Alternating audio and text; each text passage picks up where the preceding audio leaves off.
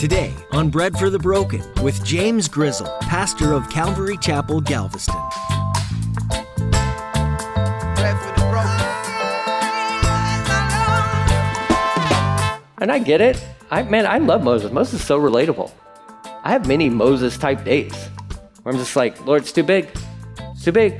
You can't, I don't think you could do this, God. He's like, I'm sorry, but have I diminished somehow? No, you're still the same. Yesterday, today, and forever. Okay, chill out. But I can't. Well, you need to learn how to. He's got it. Same God. And he's like, Moses, I got it. Don't worry about it. In today's message, Pastor James says that he sometimes feels like Moses. Moses had doubts that God could do what he was promising. Pastor James reminds us that God is the same today, yesterday, and forever. No matter how much you doubt God, he never changes. Moses saw the faithfulness of God throughout his life, and you can too if you choose to trust him. His promise is that he'll never leave or forsake you. How awesome is it that the God of the universe cares for you and I? Now here's Pastor James in the book of Numbers chapter 11 with today's edition of Bread for the Broken. We need bread for the broken. Give some bread to the broken. We need hope for the hopeless. Give some hope to the hopeless. Bread for the broken.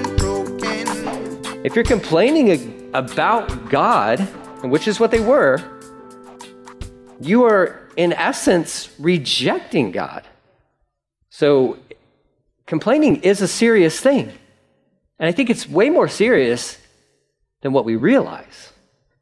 He says, who is here among you? That's the other part of that. And that's something that's key for these guys. They had the presence of the Lord, a pillar of fire or a pillar of smoke, like a cloud.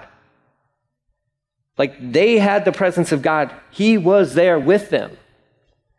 Good news for Christians, post-resurrection, post-book of Acts. The Holy Spirit resides in you. And I don't even know if you need to know this or not, but the Holy Spirit is God. Third person of a triune God. The presence of God is with you everywhere you go. Oh, we're not feeling him. Well, that's on you. He's there, isn't he? Yeah, maybe you're not hearing him. Maybe that's your problem. And maybe it has nothing to do with our feelings. Maybe it has more to do with our sitting down, shutting our mouths and opening our ears and listening for him and actually opening this book. I think the key for a lot of people and why they don't feel the presence of the Lord is because they haven't opened this thing in quite a while. When I sit down and when I open up the Word and when I spend time praying with the Lord, he is present. Whether I feel that, whether I get goosebumps or not, whether I speak in tongues or not, he's present at all times. Why are we boxing off God? Like, that's on us. That's not him like, well, I will show up, but it seems like you're doing pretty good without me. Or at least you think. You have the presence of the Lord with you. You're not always going to get the goosebumps, though, guys. And if you're waiting on the goosebumps, then your faith is going to be pretty weak.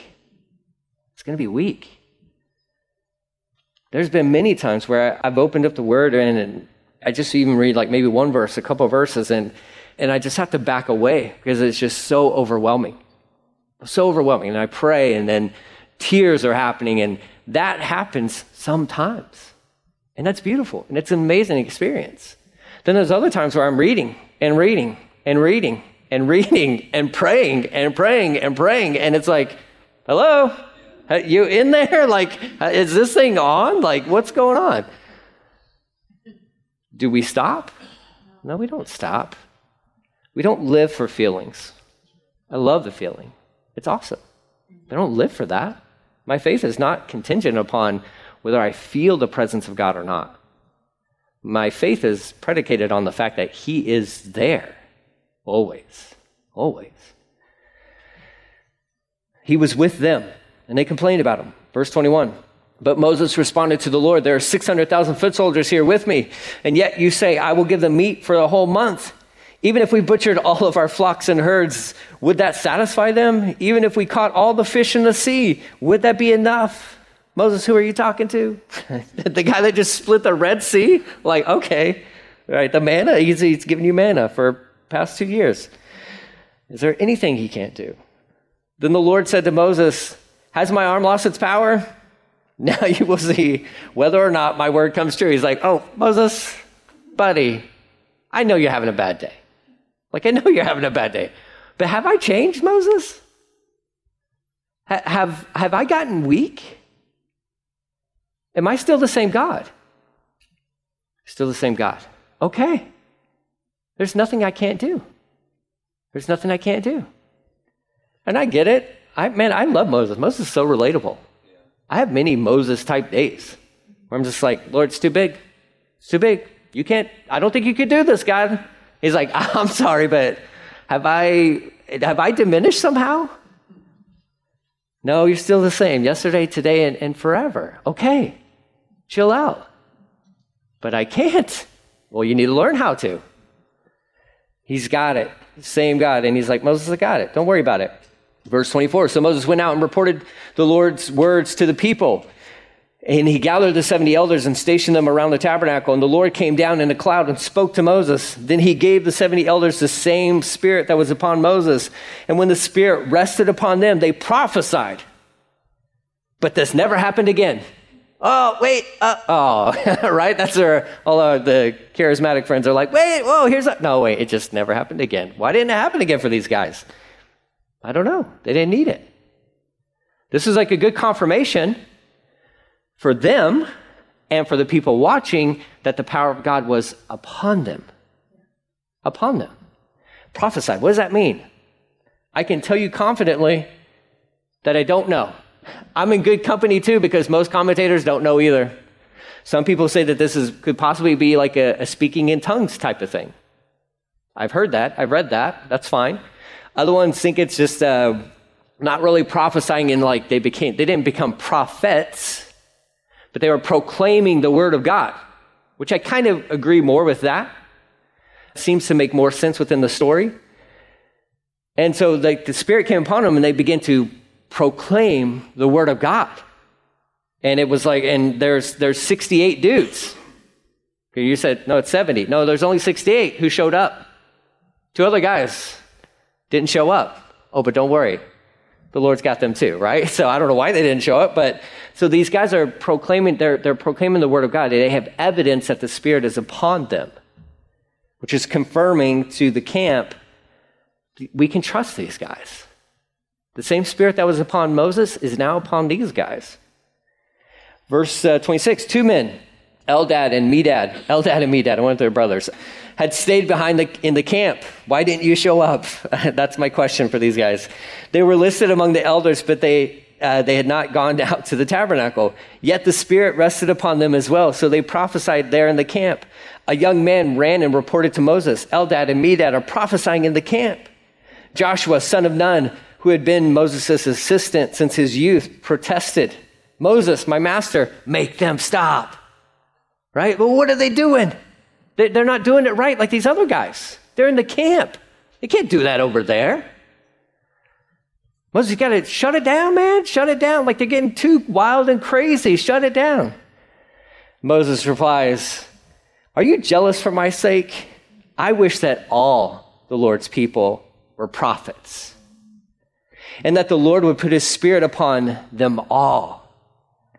Then Moses returned to the camp with the elders of Israel. Good news, Ezekiel 36, you get a new heart. Joel chapter 2, verses 28 through 29, his Spirit is upon you. I hope, I pray. In, within, upon. Like those are the little prepositions there. We have that. What Moses desperately wanted for all of Israel, we have. We have. Isn't that amazing? Moses is like, oh, Joshua, I wish everybody was full of the Spirit. I wish everybody was prophesying. I do find it interesting that, he uses that, that specific thing as well. I wish everybody was forth telling, proclaiming the Word of God. That's like what Moses' heart was. And I think we can learn a lot from that. Like we can learn a lot from that as we may desire other gifts, and we may put other gifts on pedestals over one another and all that stuff. If you do that, read 1 Corinthians chapter 12, chapter 13, chapter 14, kind of explains it all there, right? But we think some gifts are better than others, right? I think because they draw more attention to ourselves, if we're honest, but well, I digress. But there is a gift of prophecy that is the foretelling, the proclaiming of the word of God, that I would agree with Moses. I wish the whole camp proclaimed the word of God. Everywhere we go, speaking truth, speaking the word of God. That'd be amazing. That's what we need.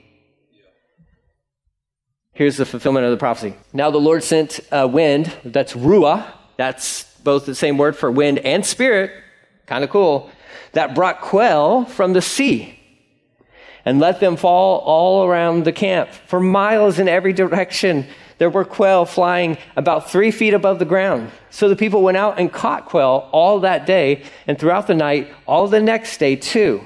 No one gathered less than 50 bushels of quail. That's a lot of bird, okay? Now, I know quails are small. I've eaten quail before. Delicious. It's fine.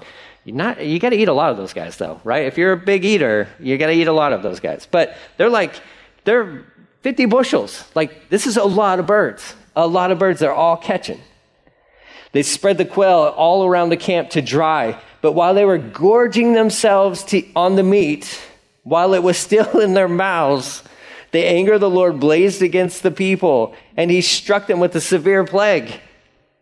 So that place was called Kibroth Hattaavah. Hattaavah? Yeah, maybe close. I don't know. Well, let's go with the translation. It's graves of gluttony.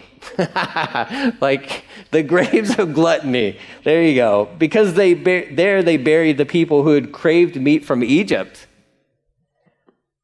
From the graves of gluttony, the Israelites traveled to Hazeroth, where they stayed for some time. So God's like, oh, you want meat?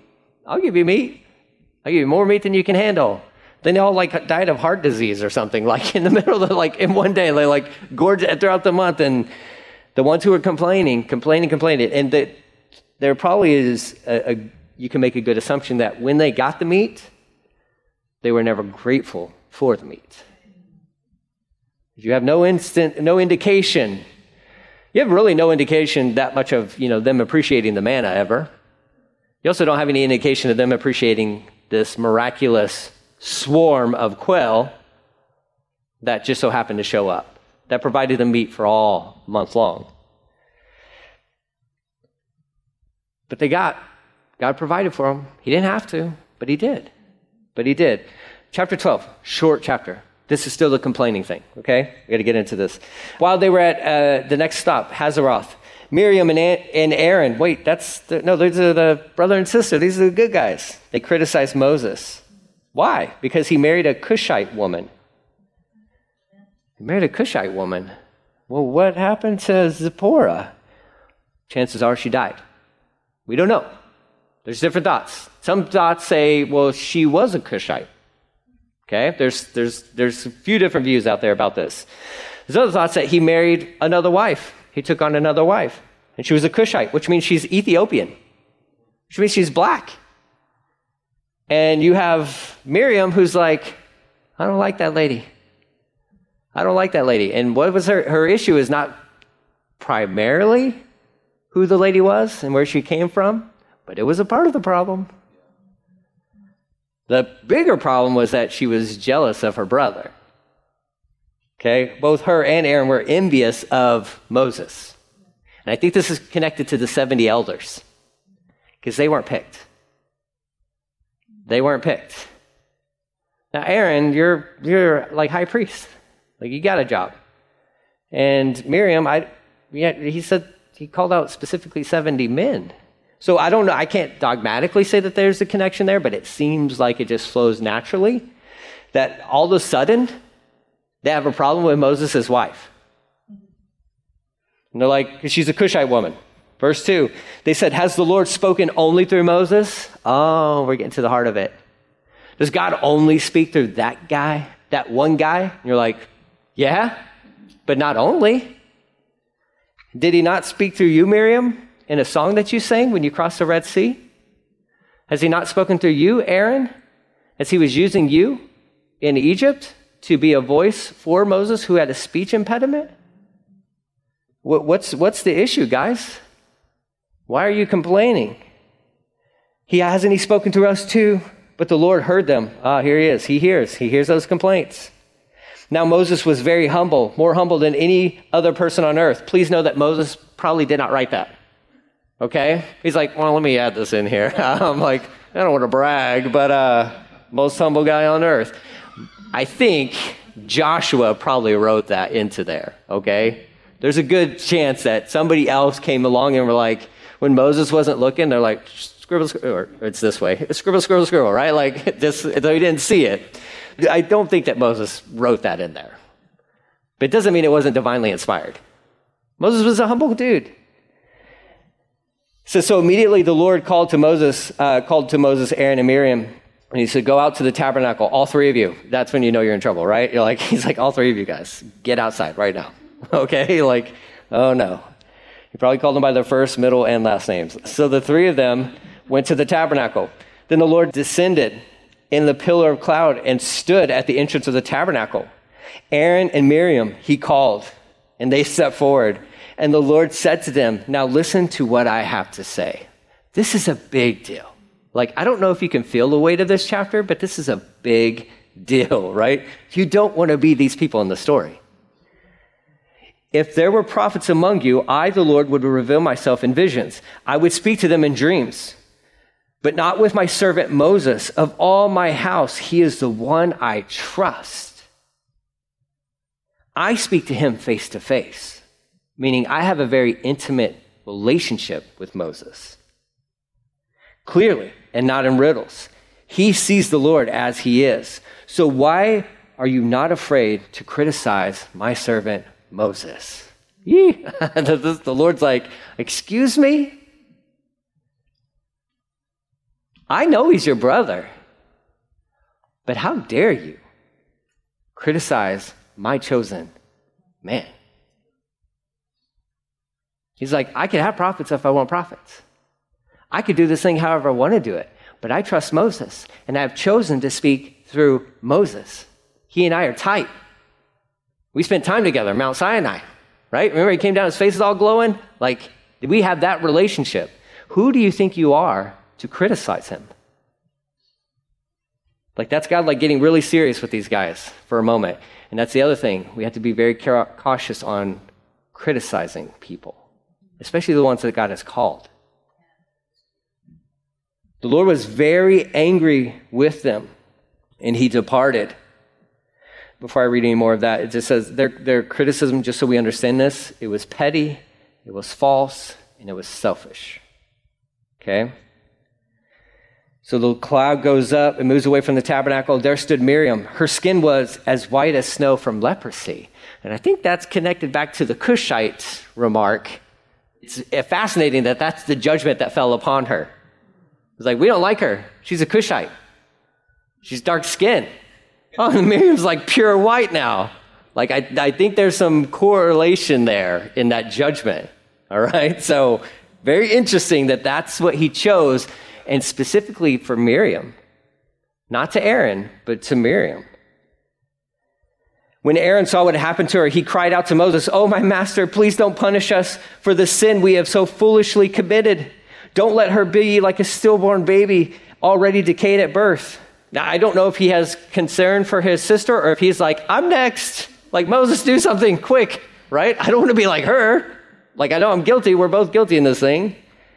But he cries out to Moses, and here's the cool thing. Moses cried out to the Lord, "Oh God, I beg you, please heal her."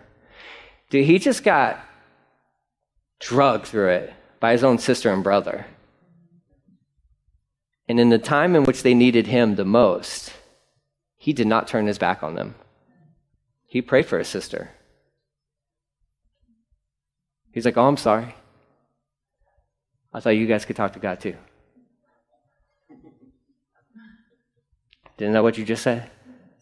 Why don't you ask him?" He didn't do that because he wasn't going to be petty just like them.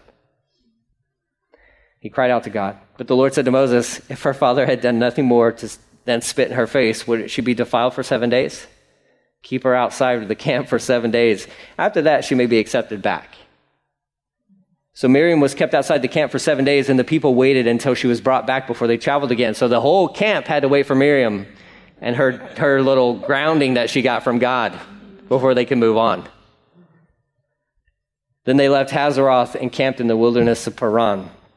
There's 3 things, little takeaways for you guys. Number 1 is don't keep company with complainers, okay? Don't keep company with complainers. The second one is don't whine about God's provision or his daily bread. Don't about his daily quail. Yeah. You see what I did there, right? That's where my mind was. Don't whine about his provision or his daily bread. Okay? Appreciate it. The last thing, the sin of criticism is far more serious than most people realize. The reason why Miriam and Aaron end up in a position where they're at is because they criticize God's anointed one. And look, leaders have to be subject to criticism. That doesn't mean that, if you're a leader or if there's something that you don't agree with that I'm doing, it doesn't mean that you can't come to me and express that. All right? That's part of the deal. But if you're not willing to go to the person and all you're doing is going behind that person's back and talking junk about them behind their back and criticizing them and whining and complaining and all that stuff, that is sin. Please hear me out. That is sin. So I don't want you to think that pastors are untouchable and that you can't bring, but we have to be cautious in how we do this stuff. Because, pastors, like Moses, they carry a heavy burden. And if it's just criticism, Lord, take me out. I'm done. Find somebody else. So we got to be cautious about that. If we have ideas, if we have suggestions, if we have concerns, you address that, you bring that, that's totally fine. But if it's always critique, criticism, you are not respecting whoever that person may be. You're just not. And I don't think you're respecting God, to be quite honest with you. So we need to be cautious about that. That does not mean that it's weird for me to say this because I'm a pastor, right? But it doesn't mean that if you see something that you don't say something. But sometimes they're just you just got to get over it. You just get over it. Really? What hill do you want to die on today? Right? Come on. We're about the kingdom here. And we're trying to let's go save souls for the kingdom. And if we just got to be cautious. That's a good lesson for us to learn from Miriam and from Aaron. And don't think that doesn't apply to me. Because it does apply to me. I have to be cautious about that as well.